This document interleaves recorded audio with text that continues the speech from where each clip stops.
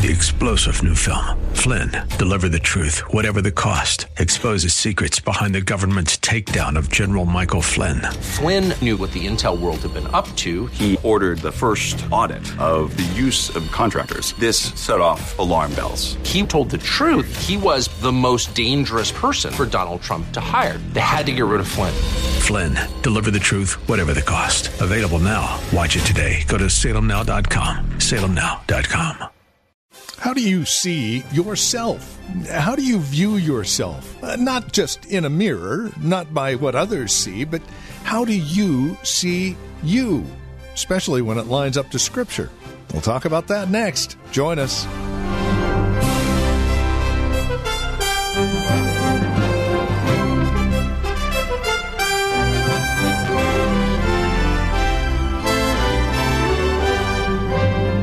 From Reformed Heritage Church in San Jose, hi there, and welcome to today's broadcast of Abounding Grace. Pastor Gary Wagner returns us to the book of Galatians today as we take another look at ourself, and we'll take a look at the truth about ourself according to God's Word, according to Scripture. Plan on joining us today and be encouraged as we learn the truth about self. Here's Pastor Gary and today's broadcast of Abounding Grace. It's not just a matter of obeying a few things. You've got to obey everything perfectly, and the slightest infraction between conception and death makes it all fall to the ground. For cursed is everyone who does not live by everything in the law of God. But the point Paul is making here is that the Christian doesn't work at this never-ending point of making progress full of uncertainty and frustration. That is not the way the Christian lives. The Christian knows that his salvation is settled, that it is accomplished, that all of the work needed to be done to accomplish his eternal salvation has been accomplished once and for all in the death of the Lord Jesus Christ. And now in faith and perseverance, he waits for the completion of what Christ accomplished. That is the completion of the whole process of salvation at the end of the world. So he waits, not passively, but he waits in faith, knowing that the accomplishment of the salvation is not in himself, but it has been settled, it has been done, it is finished, and it is irreversible. Christ died for sinners, and he took upon himself the condemnation we deserved. He turned away God's wrath, satisfied God's justice, so that we, for whom he died, might obtain eternal redemption when he died and be reconciled to God. So now, he waits for a hope for righteousness and faith, knowing that what God has started in his life, he is going to bring to perfection. He is going to bring it to an end. But you might ask the question, I thought we got righteousness credited to us when we first believed. Well, what is this hope for righteousness off in the future? Why does he say a Christian has to wait for righteousness? After all, I thought the book of Galatians was written to tell us we already had it in justification by faith in Christ alone. Why does Paul speak of a hope for righteousness yet to be possessed, when the whole point of the book of Galatians is the righteousness of Christ being credited to your account the moment you receive him as your Savior, and all debts that you had with God have been liquidated because Jesus paid it all. So what is this hoped for righteousness? Well, it is true at the moment you repented of your sins and you put your faith in Christ Jesus alone for salvation, that moment, the judge of heaven and earth declared you forgiven, not guilty. He accepted you into his family as his child on the basis of what the Lord Jesus Christ did for us when he died in our place on the cross and earned salvation for everyone for whom he died. So you had credited to your account when you had nothing but a big fat zero in your account, the righteousness of Christ, his holiness, his purity, his merits, so that when you stand before God and he says, "Why should I allow you into my heaven?" you say, "Not because of anything in me, but because of the righteousness of the Lord Jesus Christ that was credited to my account the moment I believed in Jesus." All right, the verdict has been passed. You don't have to spend the rest of your life wondering what the verdict is going to be on the last day. That verdict has been passed. The judge of heaven and earth has justified you by grace through faith in the Lord Jesus Christ. Well, then again, what is this hope for righteousness? Well, the Bible teaches that someday, when the Lord Jesus Christ comes back to the earth, historically and physically and gloriously as King of Kings and Lord of Lords, which is on Judgment Day, everyone who has ever lived will stand before God. God will raise everyone who has ever lived, including all those who are alive at that time, and there on Judgment Day will be billions upon billions of people who have lived throughout the history of mankind. And everyone will have to stand before him.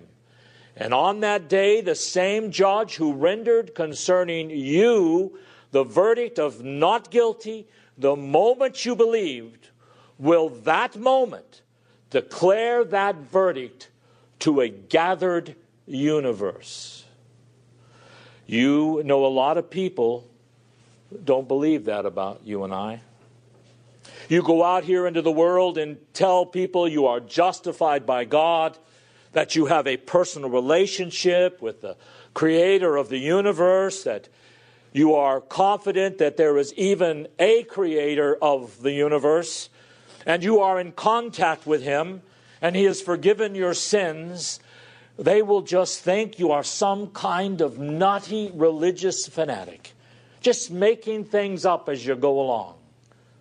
There are people out there who just think we're fools and don't believe these things about you and me. Oh, they may say, well, if it works for you, just do it. I don't believe it, so I'm going to do what works for me.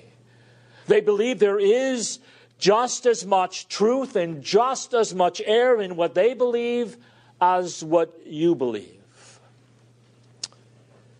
Well, there is coming a day when the doubters will see, when all of the critics, all those who have ridiculed, all those who have persecuted, all those who have challenged the truth or our Christian experience and our faith, who will someday be standing before the judge of the universe, and he will look them right in the eye, and he will say, "You know so-and-so, and so-and-so, and so-and-so that claim to know me personally and be my children, forgiven by me, and you laughed at them?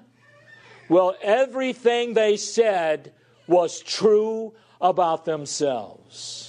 And the judge of heaven and earth will publicly declare to a gathered universe on that day what he has already assured you of in your heart that was true of you the moment you believed in Jesus, and that is that he has really and truly rendered a verdict of not guilty concerning you, and really and truly has forgiven you of your sins, and really and truly has made you his child and brought you into fellowship with himself.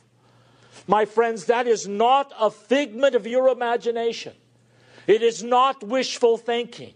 It is true. And someday he will gather everyone around his throne, and he will publicly declare that to be true about you and me. So what is a Christian? A Christian is someone who waits in faith for the hope for righteousness, for that public declaration before the universe of what God said is true of us, and that is in fact true. And we look forward to it in hope. Hope means certainty. It means confident assurance. It is not some negative thing. A Christian is someone who lives in the certainty that what God has begun in his life, he will bring to fruition, to perfection. A Christian has hope. He has confident assurance, certainty that what God has begun in him, God will finish. And what God has begun in him, God will perfect on the day of Christ Jesus' return. So he looks forward in anticipation toward that day. He knows that day is coming. He knows that the struggles that he has to deal with in this life now, with sin, with being consistent in living a life of holiness, someday those struggles are going to be over. And he longs for that day. He knows that day is coming, and he can hardly wait for it to come. And notice what his hope is. His hope is not to be raptured out of this world. His hope is for a spiritual life to be perfected. That when he goes to heaven, he knows not only will he not sin again, but he knows he will never want to sin again.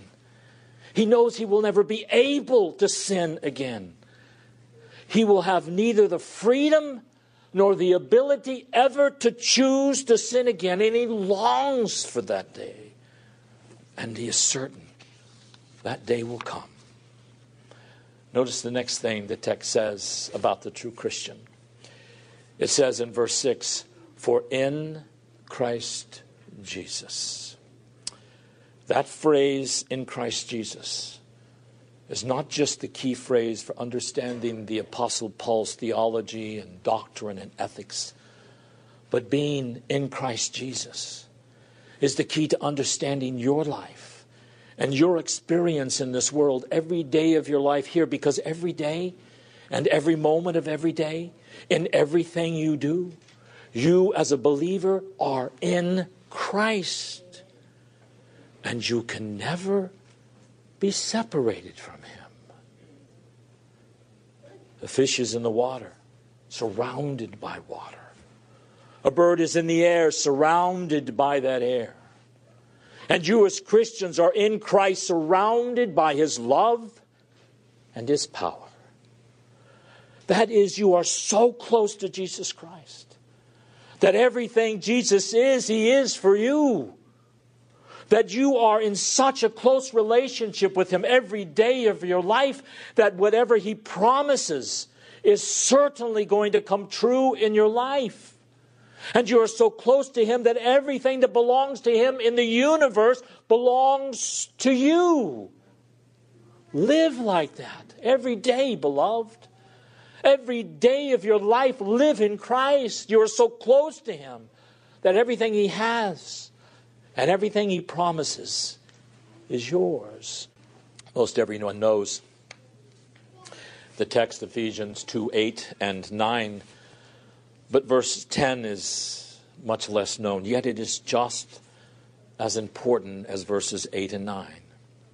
Verses 8 and 9 say, for by grace are you saved through faith, and that not of yourselves. It is a gift of God, not of works, lest any man should boast. Now notice verse 10. For we are his workmanship, created in Christ Jesus for good works, which God prepared beforehand that we should walk in them. It says, when we are saved by grace, God and God alone works in our hearts. We are products of his activity, and he creates in us in Christ and brings us so close to him that he rubs off on us, so to speak. And just as Christ's life was manifested every day by good works and doing good things and thinking good thoughts. So God brings us into so close a relationship with Christ that He rubs off on us, and we begin, like Christ, to manifest good deeds and good thoughts and holy motives in our lives, just as He did. And that's why He saved us. That's why He recreated us. It wasn't just to keep us from going to hell when we die, but to bring us into a close relationship with Jesus so that His purity would rub off on us. So the good deeds that He did all the time would show up in our lives. Turn to Galatians chapter 2, verse 20. Paul says, I have been crucified with Christ, and it is no longer I who live, but Christ lives in me. And the life which I now live in the flesh, I live by faith in the Son of God, who loved me and delivered Himself up for me. He said, all of my redeemed life, Christ and myself have been inseparable. He provides me daily with the strength of His presence in my life. My close relationship with Him motivates me. It strengthens me. Provides me with everything I need to live by faith in this world. I don't live by my own strength. I live by faith in Christ, who loved me and gave Himself up for me. Do you remember the great parable Jesus told in John 15 about Himself? He said, I am the vine, you are the branches.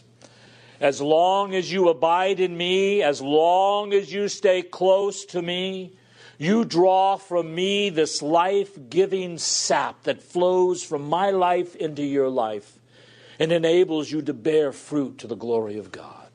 It enables you to pray and see answered prayer.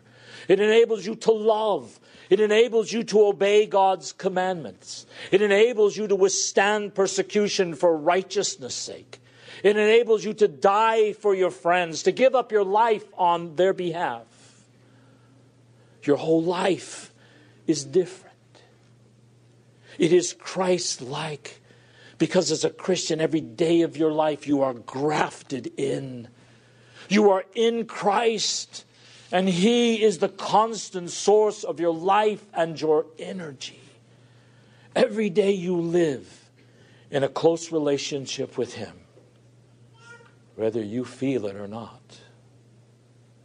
And living in a close relationship with Christ means that Christ's perfect life and His purity and His holiness are going to rub off and show themselves in your life.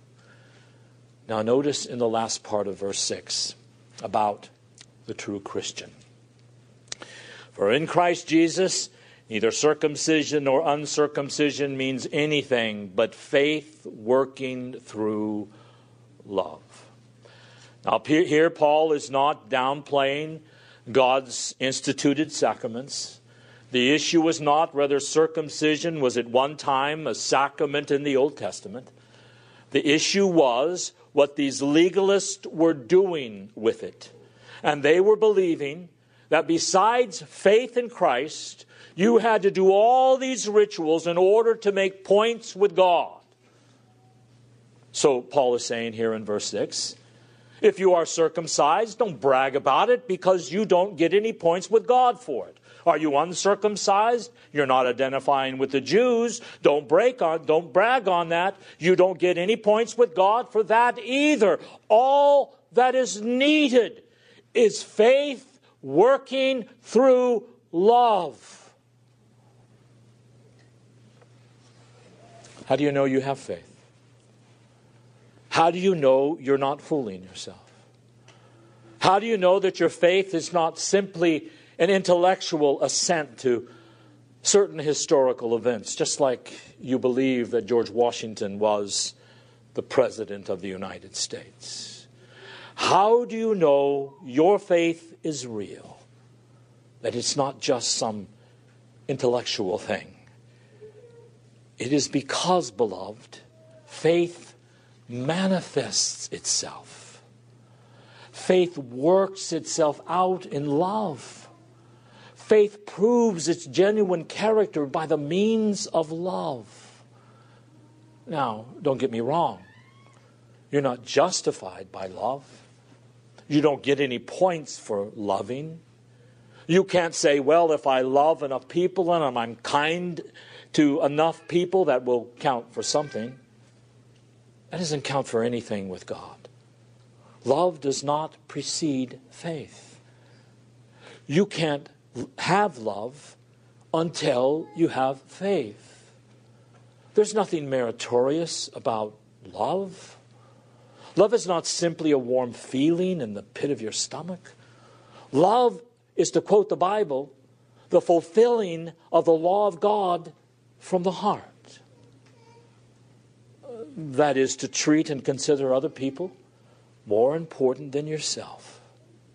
In other words, the way God says they are to be treated is from your heart, being willing to give yourself to them for their holiness and their happiness. And just as faith without works is dead, faith without love is dead.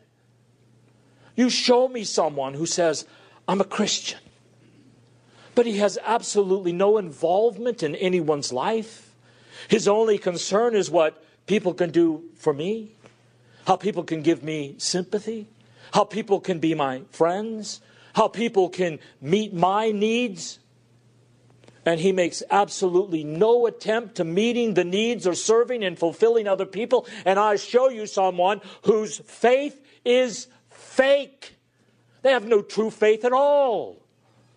But a person is a true believer. If a person is a true believer, that belief, that faith that is resting on Christ alone is going to manifest itself as being alive and will show itself in the love, the self-giving of yourself on behalf of other people. So there is a descriptive sketch of the true Christian in the world in which many, if not most, professed Christians are deceiving themselves, thinking they are Christians when they are not at all. Are you leaning on the strength of the Holy Spirit to resist sin, to obey the Lord, and to seek to be Christ-like in your life? For through faith, through the Spirit by faith, are you consistently resting upon Christ alone to bring into your life what He purchased for you on the cross to keep you growing as a Christian? Are you walking by faith in Christ's Word and not by sight, subjecting yourself to it, doing whatever it says, believing whatever it says to believe? Are you waiting for the hope of righteousness? Not waiting passively, but waiting in faith with confident assurance, certainty, persevering in well-doing, even during difficult times for the completion of the salvation that God has already started in your life. Are you looking forward to the day when you will never sin again? Are you so embarrassed now about the sins in your life, so ashamed of the inconsistent way you obey the Lord, that you look forward to that day, for that hope for righteousness, when you will never sin again, and you will live throughout all eternity in perfect righteousness and consistent and faithful obedience to the living God? If this is descriptive of you at all, praise God for it. For it is all a work He has done in you. If it is not, then cry out to God for mercy. Repent of your sins. Believe in Christ alone for salvation, and through the power of the Holy Spirit working in you, and with the freedom you now have, walk in obedience to the Word of God out of gratitude for such a loving God. Amen. Well, this has been Abounding Grace with Pastor Gary Wagner from Reformed Heritage Church in San Jose. As we have closed out our time together today, I would remind you that our desire is to know how this program encourages you in Christ. Now, there are three ways that you can contact us to provide us with this information. And again, it would really encourage us a great deal if you'd take a moment and let us know how the program is encouraging you in your walk and relationship with the Lord Jesus Christ. Here's how to contact us. Phone number is 408-866-5607. That's 408-866-5607. Our website, where you can drop us an email and even learn a bit more about us, is reformedheritage.org. And then, of course, you can write to us at PMB, that stands for Post Mailbox, number 402, 1484 Pollard Road, Los Gatos, California. The zip code is 95032. Now, there is another way you can contact us, and this would be the best of all, especially if you're not involved in a church at this time. Plan on visiting. Let us fellowship face-to-face, as it were. We meet at Lone Hill Church, 2 in the afternoon on Sundays at 5055 Lone Hill Road in Los Gatos. Directions can be found at our website, reformedheritage.org, or by calling 408-866-5607. By the way, copies of the broadcast are just $5. Mention today's date when you contact us, and we'll get a CD out to you right away. Thank you for joining us today. Until next time, God bless.